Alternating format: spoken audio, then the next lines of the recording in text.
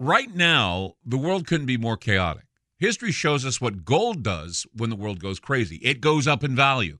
Right now, we're in unprecedented times. The pandemic, the war in Ukraine, the devaluation of the U.S. dollar.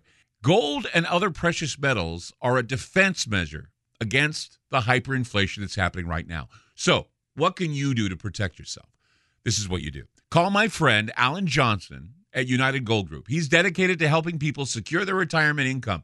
He'll help you with gold, silver, and other precious metals and show you how to set up your own self-directed IRA.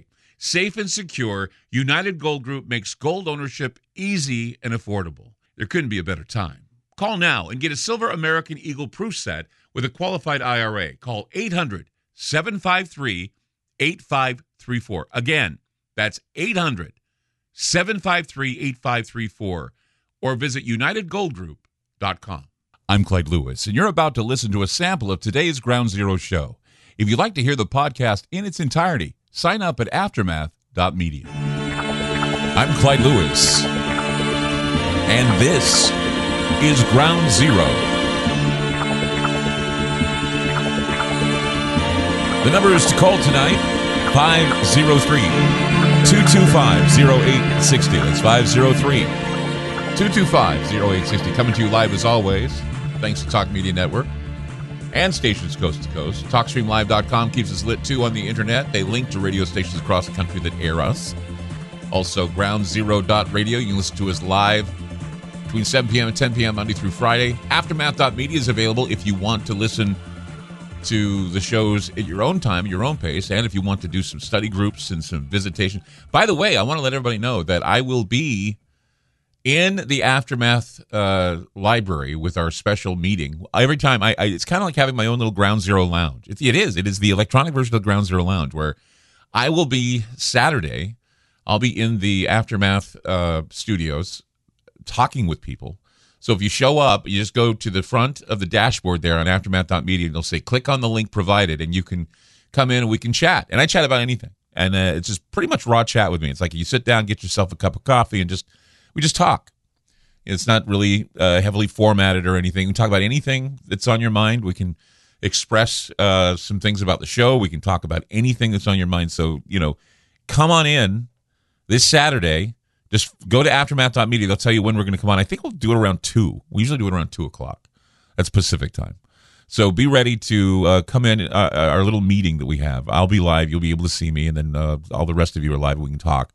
A lot of people come in. It's amazing just to get together and talk with people about what we can do for the show, what we can do for you. Not only that, but sometimes people ask questions about my background, who I am, what I do. And it's part of this, I think, this culture of really needing to know more so than we used to, because it just seems to me, and I was listening to Dr. Sebastian Gorka today on the way in, and they were talking about the media and how I think I was trying to think who was on. I think it was Ari Fleischer was on with him, and they were talking about how the media has talked about they've stretched some of the biggest lies. One of the things that really struck me as funny was they were talking about how CNN once reported that when it was announced that Joe Biden was going to be president of the United States, they said that there were fireworks in England and there were bells ringing in France. And Ari Fleischer had pointed out, and it's logical. And in fact, I think I even made mention of it at the time. And people said, come on. And, no, but it's true. The media reported that they were celebrating the fact that Donald Trump had lost. When in reality, France had their call to prayer night where they rang the bells in the city, because they do that call to prayer, call to confession. They do that as a special. On that night, they did that. And then, of course, in England, they set off the fireworks for Bonfire Night, which is Guy Fawkes Day. Remember the 5th of November? That's about the same time we have our election day. So, but they reported that the reason why the fireworks went off in England is people were celebrating. Who cares? And so that's the thing, is the media right now, if you're part of the media culture, you're getting lied to, and you're following a lot of alarmist nonsense, and you're not getting the truth. And what we try to give you is honesty. We try to give you as much honesty and truth as we can. And the reason why I don't always say that we have the truth is because I make mistakes. I can honestly tell you that I make mistakes, but I'm not going to hide behind my mistakes. I mean, that's what Aftermath's for. That's what sometimes being on the air for. That's why when people call in and they disagree, we try to find this balance. And it's not that I'm angry at you. It's not that I hate you because we disagree. It's just I just want to know what people think. And I'm not trying to tell you how to think. I mean, the whole culture now, most of us, I believe, are open.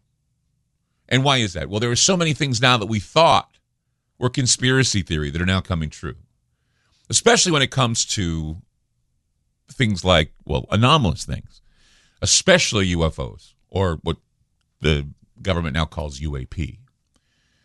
Doing some studies and reading, I noticed that in 1996, the Gallup poll survey, found that only 47% of Americans thought that people reporting UFO sightings were seeing something real. 47%. That was back in 1996.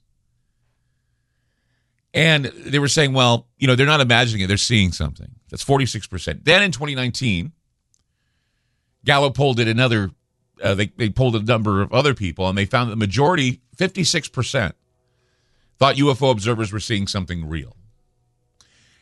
And I've noticed now it's even higher because the government and the military have come on board saying that they are curious about them as well. And interestingly, I mean, the share of Americans saying that government knows more about UFOs than it's telling us is, well, that's fallen a little bit now. It used to be, well, there's a cover-up. Now there's not much of a cover-up. And so from 1996 to 2019, the culture about UFOs and the attitude about UFOs, UAP, and the idea of life out in space, it's evolving.